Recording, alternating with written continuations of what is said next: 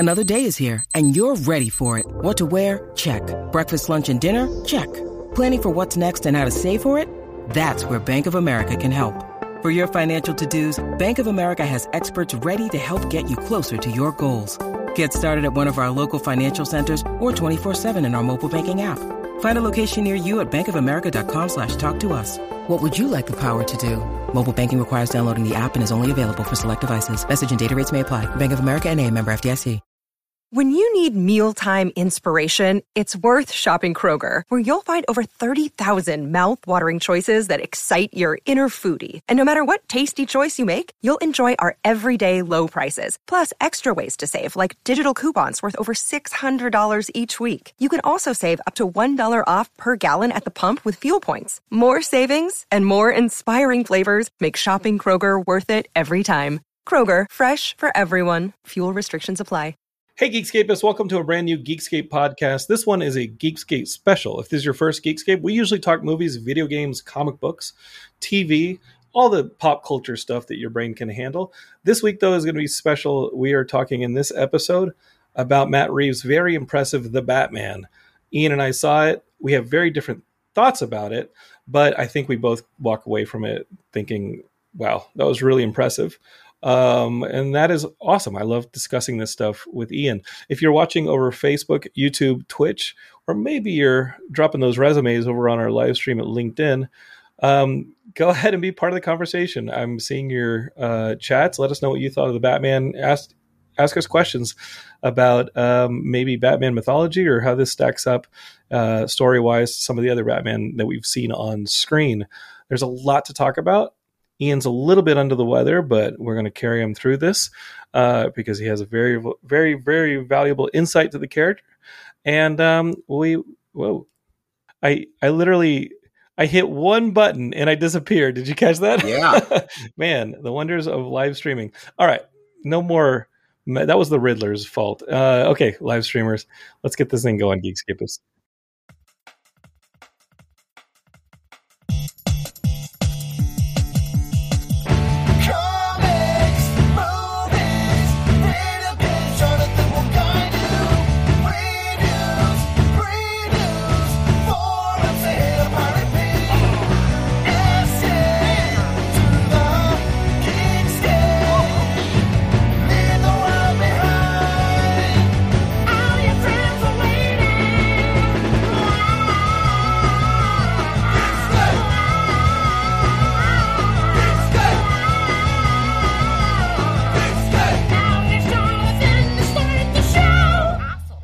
All right, Geekscapists, welcome back to the show. Not just yourselves, but me. I hit one button, I think, on StreamYard, and it was like, oh, you want to leave the studio? Here we go. Kick you out of the studio. So maybe the Riddler's taking control of the StreamYard studio if you're watching live. But I did want to throw out a warning, not just to the Riddler, but to all of you who have not seen Matt Reeves' The Batman. We're going to be getting pretty heavy in spoiler territory. So please, if you have not seen it, you may want to dip out. Before you do, I want to go ahead and tell y'all that I am going to have Batman film executive producer Michael Uzlan on the show this week as well. So be ready for that. I don't quite know if I'm going to stream it or not. I have solicited questions on our Geekscape Forever Facebook page. So if you have questions for Michael about the Batman films, he's been a part of all of them. Please post them on our Geekscape Forever Facebook page. I'll bring them up. If Michael's okay with me live streaming the show, I will absolutely live stream it tomorrow around 3 o'clock Pacific Standard Time is when I'm sitting down with Michael. I'll just run the live stream past and be like, hey, are you cool with the Geeks being a part of this conversation? And maybe he will be, maybe he won't. It's okay. But you definitely want to subscribe to the podcast to get that episode. It will not have spoilers. I will avoid spoilers for Matt Reeves, the Batman, on the Michael Uzlan episode. So go ahead and feel free to listen to that one until you've seen the Batman. Then come back and listen to this one, okay? Okay, enough dilly-dallying. You've been warned about the spoilers. Let's get Ian in here. Ian has been poisoned by the Riddler. Is that right, Ian? Maybe. Dude, I'm really sorry you're under the weather, man. Yeah, thanks. Sucks. Yeah, remember the Hawkeye episode where I was like, I actually muted myself a couple times to cough, and then I had to I was that the allergies in Austin were killing me on that Hawkeye episode. And we thought your head was going to explode. It was a worse product for it. I apologize to the Geekscapists. When you're doing 1 or 2 shows a week for 15 years, sometimes you're just going to catch that. All right, Ian, let's get into this Matt Reeves' The Batman, a movie that I think we both equally think is impressive. Performance-wise, I think that the cinematography is incredible. I want to call something out to the Geekscapists out there. Go for it. Back to the very first one, our rule used to be to not discuss things at all. And step forward, Ian, please. Sorry. Our rule used to be to not discuss things before we reviewed them. And, we don't go into deep dives, but sometimes, maybe there'll be some comments or something like that. And you came out with, as I called it, a typically snarky comment. So I'm actually happy to hear. You would expect snark from me. That's exactly what I said. So that should not be a surprise to anyone here. No, but I'm happy to hear because I wasn't, because of the snark, I wasn't expecting your acknowledgement that it's a great film. I know that you had some tonal issues with it. I have a lot of issues with it. We have a lot of issues. Oh, yes. The reason I think that this movie is really impressive, and I've always liked Matt Reeves. I haven't liked all of his movies. And I do find his characters, including in this film, usually emotionally inaccessible. And I think in this film you have Bruce the loner, and I think that's by design. And I think Robert Pattinson does a great job. And I look forward to where that goes in the sequel, because the last 10 minutes of the movie are actually my favorite parts of the Batman, sure, because you start to see a character turn towards this. But, Cloverfield I felt was emotionally inaccessible. I never got into Cloverfield because it was like huge Big Bang kaiju stuff with characters that I didn't know why they were continually being motivated to do what they were doing. Okay. Have you ever seen a big kaiju movie that you had characters that you really... Yes, I have. They wanted to get the hell out of the city instead of chase after a girl that fucking dumped them. I thought that was silly. With Apes, I honestly think that the best performances are Serkis's performance. Andy Serkis in the Apes movie. Fantastic. Well, they really build out Caesar in those movies. He's fantastic. In this one, I really felt like for the 3 hours of the Batman, I'm watching basically a clenched fist, and I'm waiting for it to open up. And as I'm watching this film, I'm not relating to it. I'm not connecting with the characters. I'm not finding a lot of heart in it. There's not a lot of joy in it. There's lots of humor that I think is a lot of fun. Thumb drive. But I'm just waiting for it to open up. I'm waiting for it, me to be able to access these characters. And I never found that. And towards the end, I think those last couple of shots where day starts to break in a Gotham that is so dark, the cinematography is so dark. When day starts to break in the end of this film, in Bruce, and this is a major spoiler if you haven't seen the movie and you're watching this, I'm talking about the ending. He and Selina, they agree to go their different ways because he's a man of Gotham, and he's become more of a man of Gotham as he's seen some of the mistakes. Maybe even a Batman of Gotham he's made. Yeah, and Bruce realizes that he can't just be Batman, and I think that's kind of the lesson of the movie, and I get it. I think that's absolutely the point. I think that... I think the next movie is what I'm saying. I think the next movie is the movie that Jonathan really wants to see, where he starts to deal with the duality of Bruce Wayne versus Batman. Whereas this one doubled down so much on the Arkham Asylum, Rocksteady Games, brutal Batman that I was like, ooh. I think it's fair to say that your take before seeing the movie was, do we even need another Batman movie? No, not true. I would have jumped at a Lego Batman movie, which I think is fun because it plays with that. And I do think that there's need at this point where we've seen a lot of loner Batman films, and I'm not talking about the Schumacher attempt at this stuff. And we'll talk about what we want to see in a future Batman movie. Yeah. We'll get to that later. But I think I want to see a Bat Family film with the Robins. Yeah, absolutely. So we're going to talk about it now? No. Let's start with what you thought of the movie, because you texted. Because I think as much as you say we haven't talked about the movie, we usually don't talk about the movies ahead of time. You broke that when you said, just right out of the bat after seeing it, the premiere, you said it's a masterpiece.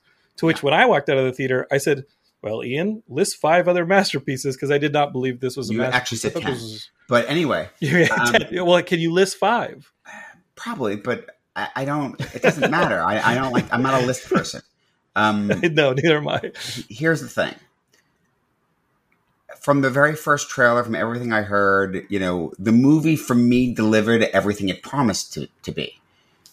Am I saying it was definitely, everything I want to see? Not necessarily, but I did think we've never really seen the Dark Knight detective cinematically. Yes, that Okay. I put in the positive. In the opening scenes where he is playing detective after the murder of the mayor, that is where I'm like, okay, that's going in my positive column, is that Yeah. he's absolutely 100% a detective in this film. One review I read that didn't like it, and it actually called out, I gave the reviewer the credit for saying, I get that I'm not a comic book person, but, and it's maybe a question of when you were introduced to Batman and, someone that, was introduced and grew up on the 60s show, and and you've said similar things, like it's so bleak and they want some of that light, there are actually people, I can't believe this, but there are actually people that like the Schumacher films, because they're a little bright colors and all that, and the thing is, I get that. I grew up on the 60s show also, but I'm a comic book person, and like, I know that the 60s show was this fluky thing that actually then colored the comics for a bit. I mean, there have been analyses done on those first 4 movies. You could talk to Uslan about that each one supposedly represented a different decade in the comics and that kind of thing. I've seen it said, whatever, but my take is I look at this and this is exactly what Batman is before Dick Grayson comes around, Yeah. and this is and this is exactly what he's the Dark Knight detective, and down to, I mean, something you've never really seen is Gordon calls him in and he comes in and the other cops are grumbling, oh, he's here. And even how he's walking down the hall and they're getting out of the way and they're all uncomfortable. I mean, that was fucking awesome. I mean, even the scene, at the jail and him busting out with that was, I mean, it was fucking great. I like the sequence right after he's busted out and he fails to use his squirrel suit properly. Yeah. And he gets wrecked by a bus. And by the way, that was a very funny scene. Yeah. And he's actually a little afraid. It's like, oh shit, because it's kind of real, I like that he gets his ass beat multiple times in this movie. Yeah. Well, listen, the fight, I have, a fight background and, you have a fight presence. The fight, it's not just a background. The fight choreography, I mean, it's, it's brutal, it's real, but I mean, it all felt within, the realm of like, this can happen. This isn't superhuman. Yeah. It's driven. He's not superhuman. He's trained, but I mean, he's fighting, the way, I mean, honestly, the way, trained fighters fight, that have major tactical experience, throwing people at other people to create space. Absolutely. And all this. Exactly. This is where in the film, it's literally what I've been trained to do. Yeah. Well, yes, you've beat me up many times off camera. So Geekscape has just knows that this is an abusive relationship in more ways than one. He doesn't just yell at me on my own show. He beats me up a lot. I'm training Garrett to be my ward and he's going to defend me. Ian, like that's where I kind of wanted the cinematography to have a little bit more color palette and range so that I could see a lot of this stuff happening, like the Bats and the Furious chase scene. Yeah. I wanted to be able to see a wider spectrum of tones and colors used in this film. It is very narrow in its delivery. And if you don't like the taste of those first 10 minutes or that first hour, whereas Jonathan's waiting for hour 2 you do know that the colors of the film is a close personal friend of mine, right? Yes, and what they were asked to do, they did very well. But there's not a lot of range to it, and it doesn't really open up throughout the film, other than those last 10 minutes that we talked about, really promising that in future installments, Bruce will make major strides as a character, because this one stays very close. This one stays very narrow and rides a very narrow line. And by the way, and you're exactly right. This was meant to stay. I think it's showing who he is and what he's about, and that color palette is exactly about that. And at the end, it opens up. Dave Cole, who colored it, actually just did I send you the post? Maybe I didn't send it to you. I'll send it to you. You send me things. He's doing an interview. Dolby's asked him to do an interview discussing the color choices in the movie. He also colored Dune. So who was shot by the same cinematographer. Exactly. And whereas Dune had that massive palette to it and had the darks and the lights, so you can't really avoid that with the deserts. and things like that. I felt like this movie did not show the range that I was like, wow, Dune shows so much scope in the range. This one has an intimacy to the shadows and the darkness that after an hour, I wanted some changes. And I wanted to see Bruce develop. I wanted to see more Bruce, actually, personally. That's just it. The idea here is Bruce Wayne in this movie doesn't exist.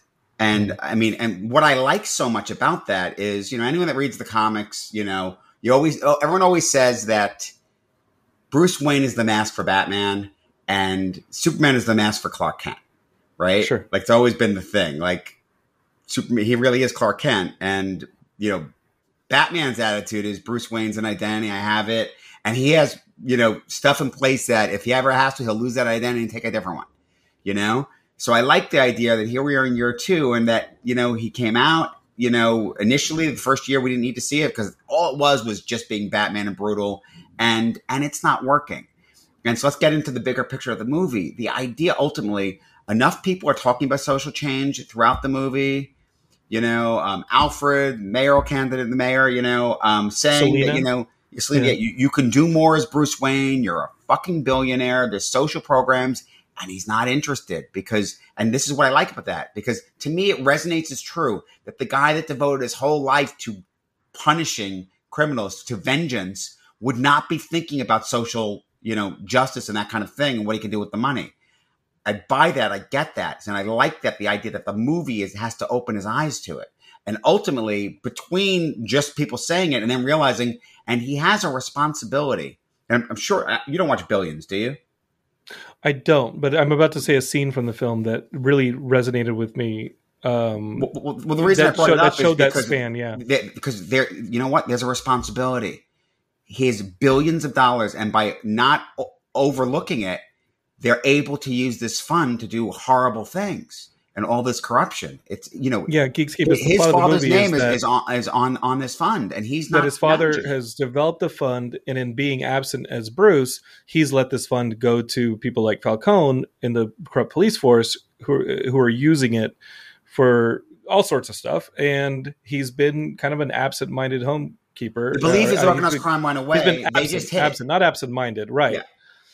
And whereas he thought that the mayor was doing a good job and that the police were doing a good job and all these people were doing a good job. Everyone's dirty. The Riddler kind of wakes him up to the fact that, no, these people are all dirty. We're on the same side, Batman. Like, you need to wake up to all this.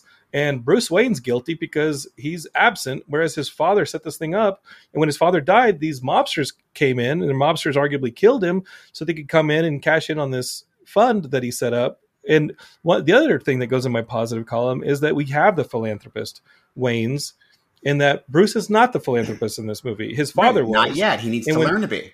And he needs to learn to take this philanthropy back by the reins and start doing well by the city. The scene that I was going to say earlier, there's 2 scenes, was when he goes to the mayor's funeral and he sees the poor dude who's like, my daughter died or something bad happened to this poor guy. And then later in the attack on Gotham Square Garden or whatever's happening with the snipers, am I wrong, Ian, that is the same character that he sees earlier from the funeral? And he realizes, like, hey, this guy turned to crime. Exactly right. Yeah, this guy turned to crime because this was a guy who was like down on his luck. He'd lost a family member. He's trying to make it here in Gotham, and now he's a criminal for the Riddler. Yeah. And that's on me. That was a really big moment for me in the movie. For a 3-hour runtime, I wanted more of that. I wanted more span in this film. I actually like that. Even though 3 hours, like at the end of the movie, they don't actually have to come out and say it. It's just all there that this evolution has happened, and by the end, and you talked about like what he's doing. And I'm glad they didn't say it. Yeah, I'm also glad that he didn't vocally say that. Don't say that. They don't say that now he has to be the philanthropist. All that. It's all there. It's in the DNA of the movie. It's clear. It's like it's him opening his eyes and realizing it. And again, even when you said about Selena, I was like, no, his job's just starting. Mm-hmm. We both shared the article discussing the Joker, which we need to get into. But, and the decisions they cut one of the Joker scenes, one of them they left in, and how that resonated with the end of the film in terms of him, whether he should have left with Catwoman. And that's just it. It's just among the reasons where I was like, his job is just starting. He hasn't done what he needs to do. Not even close, and he has a responsibility. And if anything, he's acknowledging that being the absent philanthropist, the absent billionaire, has allowed these people to start becoming a thing. And I like that. They've never done that before. He's not really the Riddler in this movie. He's really. He's Oz, not really the Penguin in this movie. But now that there's a power vacuum, people like Oswald Cobblepot are going to. But also, and because of that fund and his neglect, he actually has some personal responsibility here. Yes. And, I think that's an interesting motivating factor that they've never had before. And so why can't you give us more Bruce in this film? And there's one sequence in the film that I think I would have liked to have an earlier scene for, and then to see Bruce's choice to go through that hurdle and go over that hurdle. There's a scene in the movie where Bruce starts to realize, and this is in like you were thinking Court of Owls throughout this sequence. I know you were, because it's such a cool history of the Waynes and the Arkham. I was waiting for them the entire movie. I just wanted to see. Honestly, and I want that in the sequel. I would like the Court of Owls in the sequel or the third film, sure. And they definitely set it up by showing that the Arkhams and the Waynes are the two big financial families. But by the way, my biggest issue with the film was no reason to make Martha and Arkham. Yes. And I feel that doing that, they've undermined the Kate Kane relationship. Whether they were going to go there or not doesn't matter. Whether they ever would have referenced it or not doesn't matter. To be clear, in the comics, Martha Wayne's maiden name is Martha Kane, and Kate Kane is her niece, who becomes Batwoman.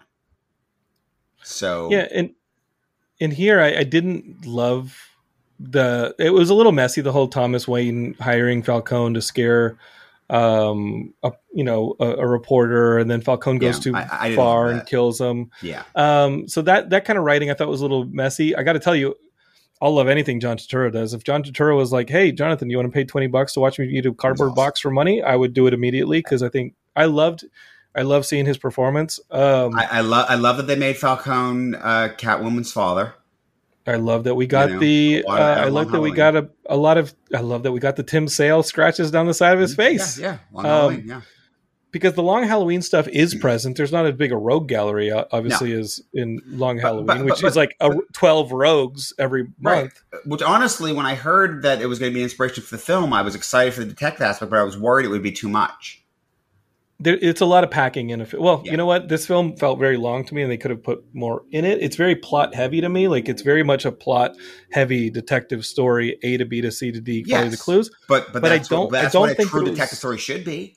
Right, but I feel like some of that came at the expense. Some of the brooding is like, well, don't put as much brooding in this and just give us character. Give us character choices instead of characters sitting there. And so one example I give is Wayne Manor, Wayne Manor is insane in this movie. It's something that there's no way it makes code, right? Mm-hmm. It's just crazy and dark. But later in the film, when as I'm saying, he was starting to get into the mystery of his father and this philanthropy and his father's history, he has to access this room that is very dramatic. It's a room in Wayne Manor that has chains around the door. And he probably hasn't been in this room since he was a child. And the pain of his father's death. That's the point. He's chained it to keep people out because he wants to preserve it. He pushes into this room, and when he does, as viewers, we'd never seen this room before.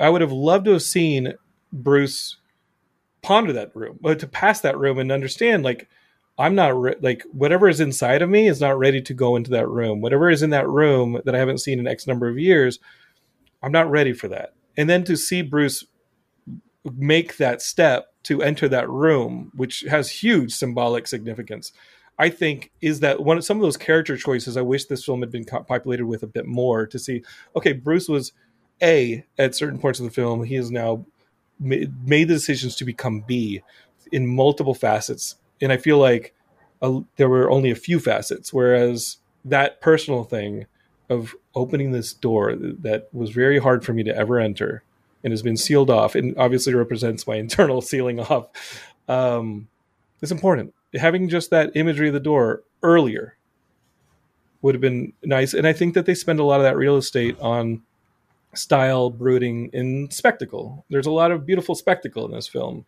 and a lot of these action set pieces. Alfred is the relationship that ideally gives us some of that heart to Bruce.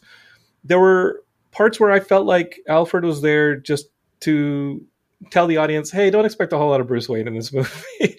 I'm going to tell like Batman, like, hey, can you do a little less Batman and a little bit more Bruce? And then we're just basically telling the audience, I feel the scene in the hospital definitively shows that Bruce Wayne is there and that he has feelings. I mean, he's a dick to Alfred earlier. And, you know, I literally had a moment, and it was ridiculous to even conceive of it. But I had a moment after that scene where I was like, you know, they're not doing a Spider-Man and then he's going to die, you know? Yeah, they can't kill Alfred. Yeah, exactly. In the first movie, sure. Well, I mean, but if it was if it was meant to be a standalone, you know, they could have just done it. It's just a different, you know, it's a directorial take. You know, I never underestimate what weirdness Warner Brothers might do. You know, or Marvel. Ben Urich ain't coming back to the Marvel universe. Yeah, Ben Urich's dead. I hate to tell you. Yeah, Daily Bugle's best reporter dead. Yep. So the one thing that overshadowed that scene, and I agree that it was like a scene that was attempting to give Bruce a little bit more humanity, was the way that Alfred ended up in that hospital bed. This is a guy who spent an entire morning translating the codex from the Riddler's handwriting. Yeah, and then when a package shows up, with the Riddler's handwriting, this dude just opens it like it's like dude, you're watching this scene and you're like, wait, did he not just spend a morning literally trying to decipher the Riddler's codex with his handwriting, and now he gets this package that says to Batman? He opens it up and then surprisingly there's a bomb inside. Are you insane? Like, I mean, I was thinking, I was like, all right, you know, go to the Batcave, analyze the thing. I mean, something, you know. The writing did Alfred wrong in that sequence, and I feel like that was done to give Batman a kryptonite, because up to that point he's basically just this guy who will win every fight even though he's getting pounded on.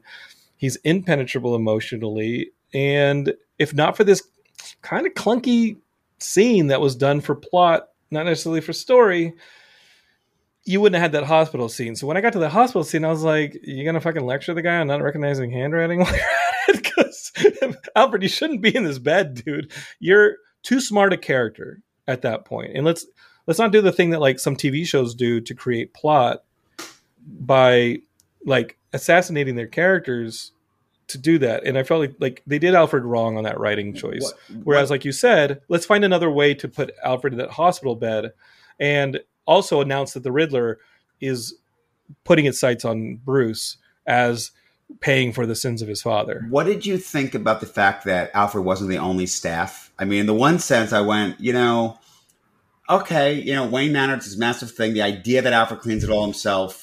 You know, no, he's got some help. The other side of it, I'm like, yeah. But the other side, there's that weird old lady walking around. I mean, and I'm like, you know, and he's drawing on the whole floor of the giant, you know, vestibule, whatever it was, or the overlook for his clues. I'm like, what the hell does she think this guy's doing?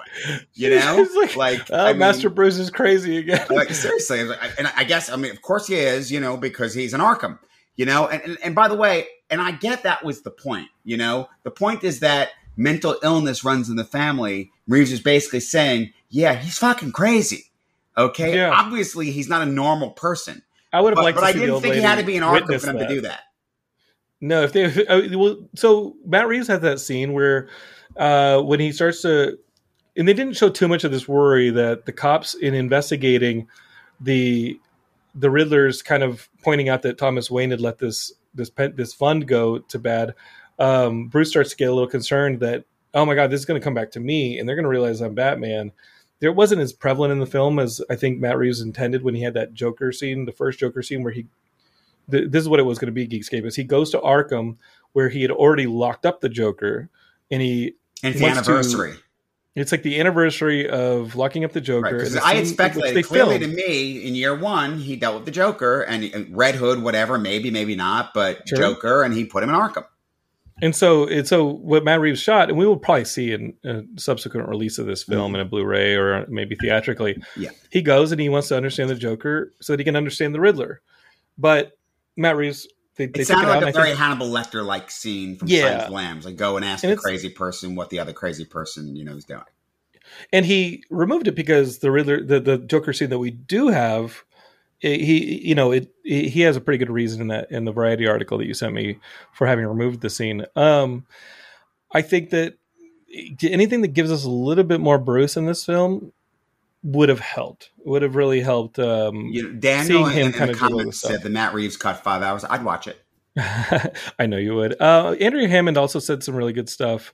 She said, I think she says he's not a character who gets a happy ending. I don't think that's true. And I think that if you think that this character has to only be one thing, you're kind of disregarding a lot of 80 years of a character. I think this is a very dynamic character, and I think there's a lot of things to do with this character and do him successfully. I don't mean it has to be whip bam pow to be happy, right? I think that stuff can be done successfully. But I think once we started getting down this realistic road that Nolan put us on, how much further can we dig this and get more and more realistic, where the push and pull in this character shows that a lot of this stuff kind of starts to fall apart the further you dig. Andrea says, is it kryptonite, Alfred's role in this film, or is it an attempt to make Bruce show heart? No, I think in this movie, in this sequence that I'm talking about, they have Alfred act dumb simply to give Bruce weakness and to show like that. And I think there are other ways to have done it, where you didn't have to make Alfred suddenly forget what the Riddler's handwriting was. Well, by the way, the package that was clearly a bomb. Well, here's the thing is, it could have been an explosion that hurt Alfred, but he was trying to find a way to make it about the Riddler and the whole thing, the kitchen Riddler thing. That's the problem, I mean, honestly, I guess the problem then would have been, someone else got killed, but if there's other staff, let other idiot on the staff do it, Right. Yeah. Everybody survives. Joe face blow other blasts person on the staff, opens it up, it blows up, and Alfred's nearby, and he gets hurt too, and almost dies. That would have worked better for me. I was literally thinking, well, Alfred's not going to open it, right? My thoughts, I did not believe that Alfred was going to open that. I still don't believe Alfred, the Andy Serkis Alfred that they created, who is very thoughtful and very much running all of Wayne Enterprises, would have done that. I think there was something in the fresh berries he offered to Bruce that makes you survive blast to the face, because Bruce also survives an explosion to the face when the DA's head pops off and gets blown up. I'm like, everybody's just surviving blast to the face from Wayne Manor. It is the fresh berries. I think so. Okay. And they missed a sponsorship opportunity on that one. Are you putting fresh berries in any of your workout regimens, Ian? Yeah, I try to eat some blueberries every day. Okay, that'll save you from an explosion to the face if the Riddler comes around. Let's see. Dan Big Yank says the Matt Reeves cut 5 hours. This felt like 5 hours for me. I think you loved it. I remember looking at my watch 2 hours in, going like, okay, just still going. I was like, yeah, this is interesting. I'm here for it. Mm-hmm. This seemed to exist very much. The fighting and the gangs and this stuff really, I loved that it was Long Halloween. I like the influence of Long Halloween. Again, I think the plot heavy stuff and story shallow stuff is what hurt me. The inaccessibility to some of the characters hurt me. That being said, the performances, we got to talk about how good they are and how Zoe Kravitz really is the highlight for this film. But everyone is fantastic in it. I think Colin Farrell, my good running buddy, Colin Farrell, I think is fantastic. I run past the guy twice, and suddenly he's my running buddy. Yeah, sure. His performance was awesome, and I can't stop hearing him say, "I don't want to see that." When they show him the evidence of one of Riddler's crimes, and it's gruesome, and he's like, "Get it out of me!" And it was like tied up. I think that was hilarious. The Bats and the Furious chase sequence with the Batmobile is really technically impressive. It's really exhilarating. Again, another example of why I would like for the cinematography to have been a little bit lighter, so we could have seen some of this really awesome stunt work from the driving team and seen some of the choreography a little bit better. But this is a movie that had a very specific look and a very specific palette, and the narrowness of it, again, for me, hurt sequences like that in the film where I'm like, ooh, I just would like to have seen a little bit more of the cat and mouse chase, the bat and mouse chase of what was happening down this freeway, so we really get a little bit more excitement out of this chase, and not lose. They did a really good job of choreographing things and orienting things between trucks and knowing where the cars were at any one time. But that was one where I feel like we could have got a little bit more with a lighter cinematography on that. A lighter, not you know what I'm saying. Just like some of the fight scenes, they don't just dissolve into like whack on black type of stuff, and we get it. But yeah, Colin Farrell's performance, again, we already said John Turturro, he's good in everything. I would have liked Robert Pattinson to have been able to do some more of that Bruce stuff, so he has more range, so he can do a little bit more of what we know Robert Pattinson can do really well. And that's the other thing, the lack of Bruce Wayne. You got so much Batman in this movie. Mm-hmm. He's mostly Batman. I mean, again, this is a reverse Dark Knight Rises. Yeah, and for me, I mean, I loved that.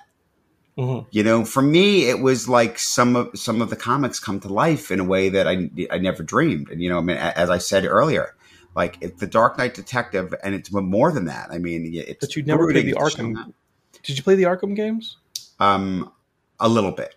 But what I was going to say earlier is that this feels very educated by the Arkham games, right down to the design of the games and the brutality of the fighting. And having played through multiple Arkham games, I really felt like this was so heavily influenced that I didn't get it. It didn't feel fresh to me. It felt very impressive to me on a film level. It felt very impressive to me on a performance level on everybody involved. But was it new?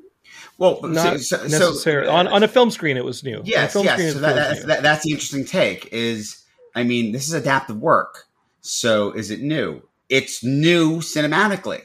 Obviously, it's not new. I've been reading Batman comics for 40-something years. It's not new. It's finally, to me, the realization of what I've always wanted to see. Okay. As for whether or not it's a masterpiece, I mean, for me, it was evocative of the French Connection, of Chinatown, I mean. But also you have the 90s thrillers like Seven. Yeah. And that's sure. They're heavily influenced by Fincher. I mean, to me, it's a great movie. I mean, when you start talking about things like, well, it's overly bleak and, not enough levity in it, well, it's not a fucking Marvel movie. And that's okay. But that doesn't mean it can't have heart. And I feel like there was part of this. I think there's plenty of heart in the movie. I think that the idea is that he's so closed off and he realizes he has to show a little more. And that's just it. I think is it the little boy? Is it the mayor's son that I think absolutely shows some of those sequences? And I think that the journey is that now he's open to he comes across a Dick Grayson and he takes that kid in, because he knows, that, when he sees that when he had that connection and he sees that sameness and that he's inclined to do more than just go out there beating people up. He wants to bring a little boy into his home and seriously lean into that scarring and make him just as unhealthy as he is. That sounds like a bad idea. I guess it does. That sounds like a terrible idea. I mean, that's Batman and Robin, right? Yeah, but let's make sure that's not. I mean, if anything, the value of Robin, which I really hope Matt Reeves tackles, especially if he's like starting things this dark and this hopeless, is what I liked about the end of the movie is that emergence of hope and the emergence of him saving people. He is saving somebody in the first scene. He saves the person on the subway train, but this is. I think he does a ton of helping superhero action. The city, right? So much so in the stadium, like he's all about saving the stadium people. Sequence. What I like is that we all have the emergence of another superhero as Mayor Wolverine, who just miraculously starts healing from a sniper shot. Which I was like, wait a minute. Here's the thing: if Zack Snyder had done a tenth of the amount that he saves people in this movie, and in Justice League, Man of Steel, Man of Steel, my God, Steel. I mean, Man of Steel is where this not saving people is pretty apparent, and the saving people, especially there at the end with the stadium, those are parts where I was like, okay, I think I would like to see where this goes in the sequel. I think I want this to be my starting place for Batman. And again, and that's the thing that is the complete Batman, right? The complete Batman is some random stranger getting shot at. Batman takes the bullet. Okay? And it's not something we've seen a lot of. I mean, this movie really, notwithstanding the lack of heart, but in terms of even at this period in Batman's career, it's the full Batman. What's lacking is the extended Batman family. Well, that's next. Is it That's something that Nolan did not even attempt. I mean, and I'm not counting Joseph. Don't start with me with the Joseph Gordon-Levitt stuff. But yeah, but it was a little weird. Robin, I would love to see Matt Reeves tackle Robin and the Bat Family in the next film, especially because I think they need it with this really dark iteration. And here's the thing: is and they said this, they overtly said this in the comics when they debuted Tim Drake. The idea that Batman gets so fucking crazy without Robin around to ground him that he actually starts hurting himself because he's just so driven. Robin makes him take a second. He has to look after someone else. It makes him think more. It makes him be a little safer and actually a little smarter because he's just so driven otherwise that he just pretty much gets himself killed. Yeah. So Batman needs Robin. There was a really good 3-issue run. You should probably still be able to find it on the stands. And it was Robin and Batman. And it was 3 issues from Jeff Lemire. Yeah, and Nguyen, and I thought that writing was really good. It was about Robin early as Dick Grayson Robin. As Dick Grayson Robin, and he's kind of finding his way under Batman's training, and he's really finding his own 2 feet on this thing. And I thought that was a really great Batman story. Yep. And Killer Croc is the villain, and you got to give it up for Killer Croc being the villain. Let's see. Daniel Campuzano, again, Big Yank, says on YouTube, a Bat Family film should have been done with Affleck as an older Batman. But I'm going to tell you this, Big Yanks. I wonder if, instead of having a Bat Family movie, if we're going to get an older Batman in Keaton with... Yes, we are. But instead of having... Like, is Flashpoint going to be, instead of having a Bat Family, we have the Speed Force family with the Speedsters, with Batman playing that older fatherly figure with the team underneath him. I suspect that Flashpoint, at the end of it, they're going to do away with Batfleck, and Keaton is now going to have retroactively become the Batman of the DCEU, and he's older and the reason I think that is because he is definitely in this Batgirl movie that's going to be on HBO Max. Right. And I have pretty good reason to think that they're going to debut Nightwing in that as well. Mm-hmm. And Jeffrey Wright as Gordon, Detective Gordon, hopefully soon Commissioner Gordon, they have that Gotham PD show like they're developing for HBO Max, and he's going to probably be a part of that. We'll see if any minor rogues or major rogues end up in that show. I mean, after Peacemaker, HBO Max clearly is like, hey, this is a great place to start telling some of these stories. Yeah. And they're also doing a Penguin show. I didn't know that. Yeah, they're doing a Colin Farrell Penguin show. Yeah, and they say it's about him becoming. What's not clear to me is, does that mean it's after this and him fully becoming Penguin, or it's before this and how he got to this point? That's what's not clear to me. Well, I still think that there's a lot of ground to cover. Clearly, like I've stated it on the show before, this felt very narrow in its design. And it's again, like it's a clenched fist watching this film, and you're just waiting for the clenched fist to open up, and it only opens up a little bit by the end. In being narrow in that design, and its potency was high. If I didn't care for it, I didn't care for it. It was not the Batman movie I wanted to see, but I really think it was impressive. But was it the Batman movie you deserved? But yeah, I think it was. I think it deserved to be punished.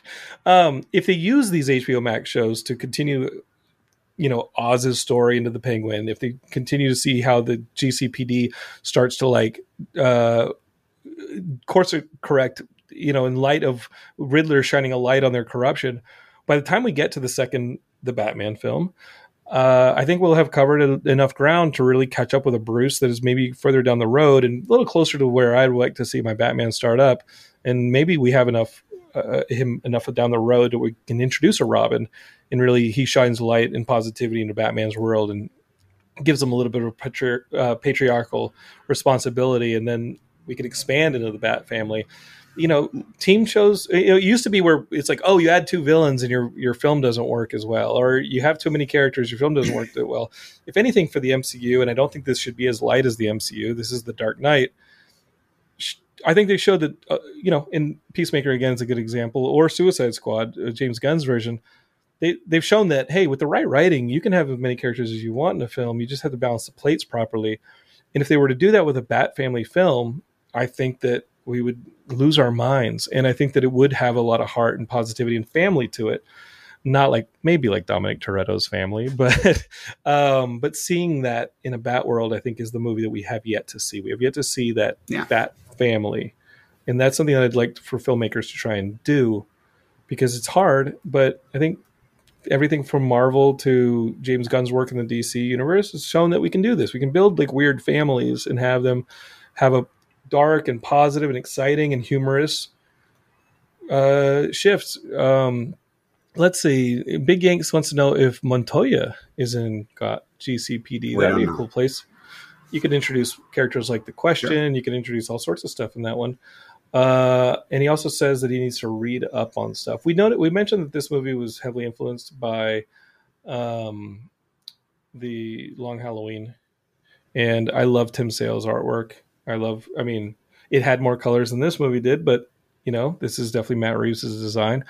People are loving the score to this movie. I thought the score was cool. I thought it did the job. No, I love it. But if you put a gun to my head, I don't know if I could hum the theme. Whereas I don't think I'll ever forget Danny Elfman's Batman theme. Fair. This one, I think it's impressive.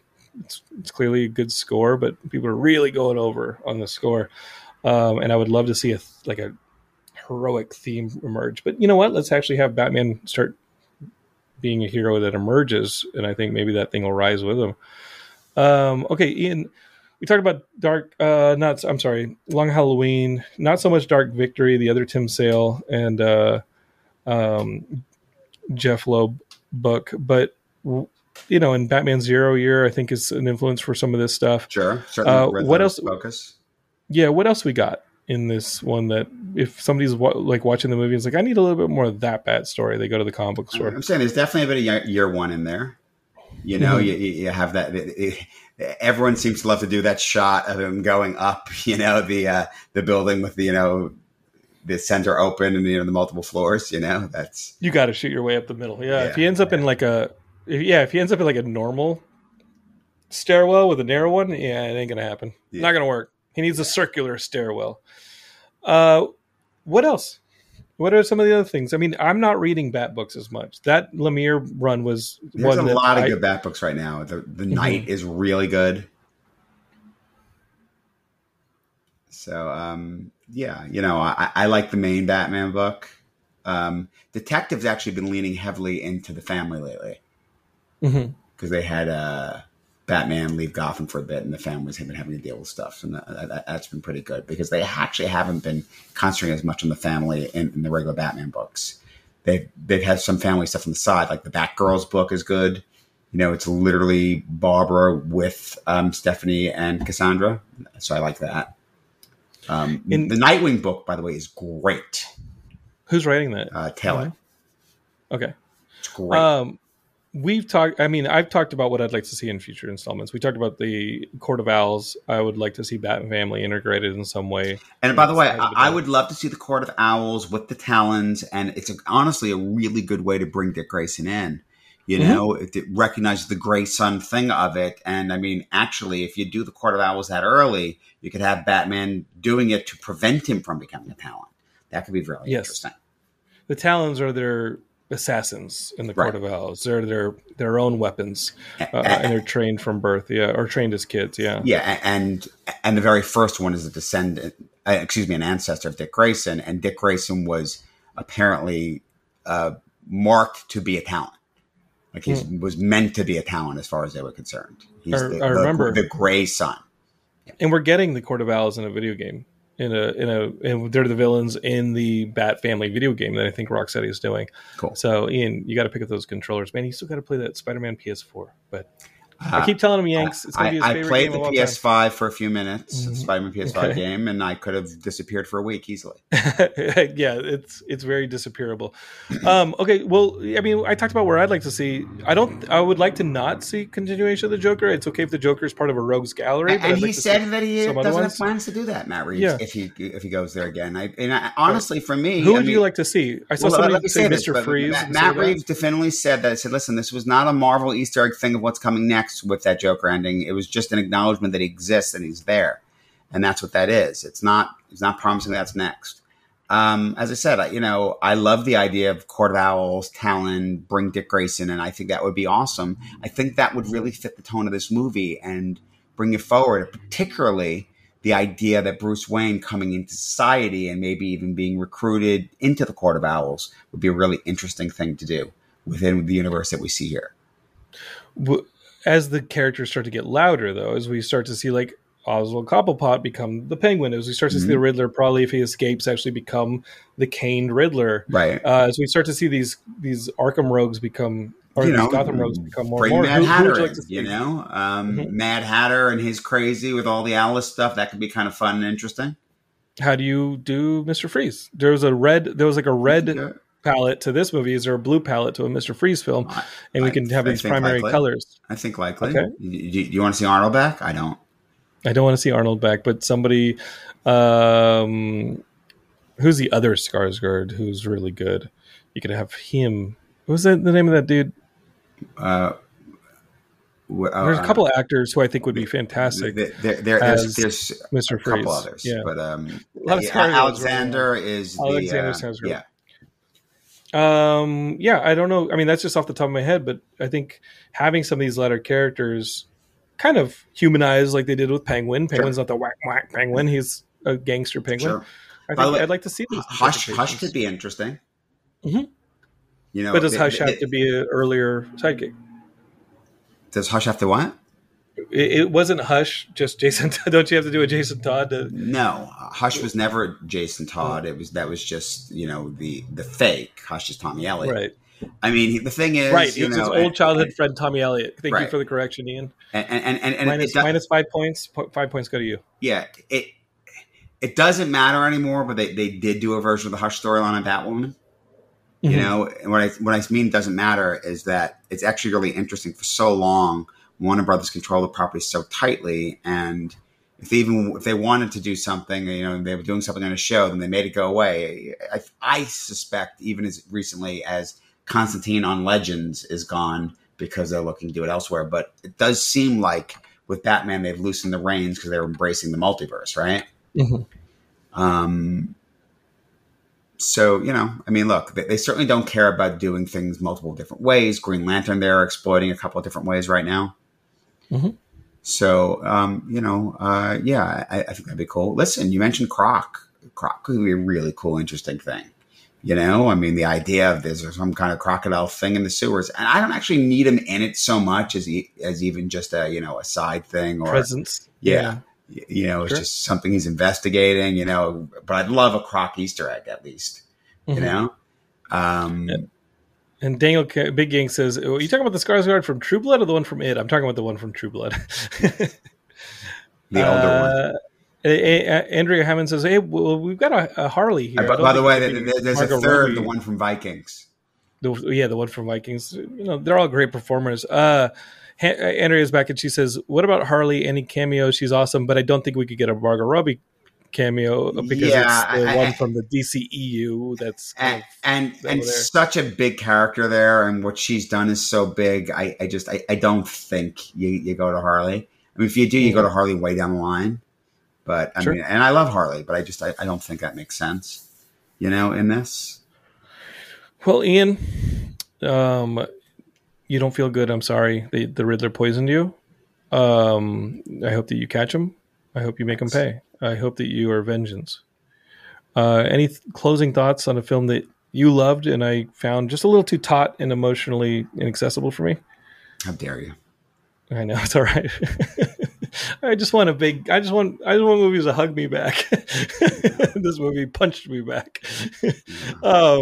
Jonathan needs the big feels from the movie, and that's not what it's about. Ian, I got to tell you, we're going to get some big feels very soon on this show with you when we sit down in a few weeks. We're going to be able to see Marvel's version of Batman and Moon Knight. We're going to be talking about that, you and I. Moon Knight's going to be awesome. I hope so. I really hope so. And I suspect that, your long-awaited Morbius is going to give you all the levity you were looking for. We have another Bat-influenced character. That movie's not going to be too dark. That movie's going to just be nonstop laughs. That movie's probably not intended that way. And Geekscape is Ian was feeling under the weather when we went to see the Batman, so I didn't get to go see it with Ian. But yeah, I saw it a couple weeks ago. So. I think the Morbius, I really need you. I need you to be there, man. I need you to be there for that nonstop thrill ride. Do I have to hold your hand? I think Justin got tired of my wisecracks during the Batman, he should have. Like, it was rude of me to say things while he was watching the movie because he liked the movie. During the Morbius, I think we should all be wisecracking. Yeah. And I'm excited about that. I have to call this out to you. It wasn't the spirit, Jonathan. Keep that in mind tomorrow. Ooh, baby. And Michael Uslan was involved with the spirit, wasn't he? Oh boy. I'm gonna have to talk to Michael about what do we pay for that movie? Yeah, after he's going to pay us back for it. Yeah, I'm going to ask Michael for my money back tomorrow when he's on Geekscape. Geekscape is I got the executive producer of the Batman films, all of them. He optioned the material back in the late 70s for film, and he actually wrote a script in like the early 80s that turned into the Ham script and ultimately turned into the Tim Burton one. So it's a fascinating story of how the Batman movies actually got to screen, but the man who was responsible for it is sitting down with me this week on Geekscape. Michael Uslan. He's been a friend for years, and he's going to come over and talk Batman with me. I don't know if it'll be live streamed, so I'm really sorry about that. I'll talk to Michael about whether or not he wants it live streamed. Y'all will be there. If it is, it'll be a short notice because it's tomorrow at 3 p.m. as of the recording of this episode on Sunday, so literally in a day. But if you would like to ask Michael questions, go to the Geekscape Forever Facebook group and ask a question there. I have a post there soliciting questions. It's a great way to get a question asked. I would love to ask your questions to Michael. But we're going to have a fun conversation. He does celebrate the whole breadth of the Batman universe, from the funny to the silly to the dark and grim. We're going to talk about all of it because I think that this is a very dynamic character. And as much as people say, hey, I know Jonathan doesn't like Batman, I don't like Batman being used as one specific tool because he's diverse. He is the dynamic part to me of the dynamic duo that gets even more dynamic when you add Robin in the Bat family. So I want to see more things done with this character. And hopefully we will, it's cool. So subscribe if you want to hear that episode, just in case I don't live stream it. Okay. Go to the Geekscape podcast on any podcatcher, subscribe. We've been free the whole time. Share it with your friends. And dude, I liked this conversation, Ian. I don't know if you were worried of me coming in and be like, no, I didn't like the movie. No, I didn't like the movie. It doesn't really matter if I liked the movie or not. I know it doesn't matter if you like it. Doesn't like it. Yeah. I want to talk about it's never mattered to me if you liked it. You jerk. You came out and called it a masterpiece. But before we go, let's name 5 more masterpieces. Ian. What other masterpieces? Yeah, dude, feel better. Geekscape, share this episode with your friends and subscribe, and we'll catch you on the next Geekscape. Love you and hope you feel better, dude. Okay. You're listening to the Geekscape Network.